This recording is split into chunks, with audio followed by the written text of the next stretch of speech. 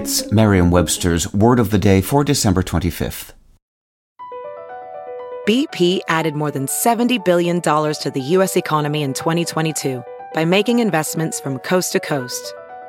Investments like building charging hubs for fleets of electric buses in California and starting up new infrastructure in the Gulf of Mexico. It's and, not or. See what doing both means for energy nationwide at bp.com/investing in America.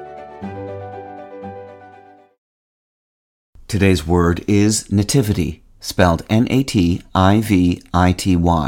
Nativity is a noun. It's most commonly used in its capitalized form to refer to the birth of Jesus, but it can also be used as a synonym of the word birth, meaning the process or circumstances of being born, and to one's place of origin. In astrology, nativity refers to the horoscope at or of the time of one's birth. Here's the word used in a sentence from the Atlanta Journal-Constitution by Carolyn Cunningham.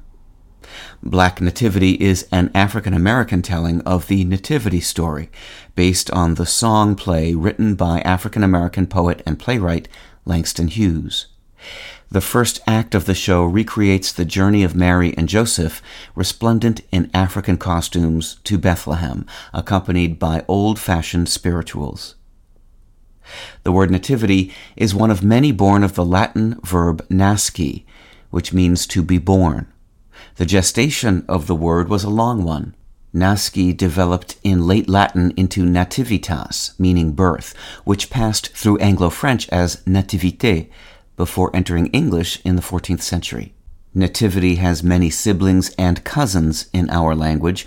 Other terms of the lineage of nasci include the words nature, innate, nascent, native, and renaissance. With your Word of the Day, I'm Peter Sokolowski.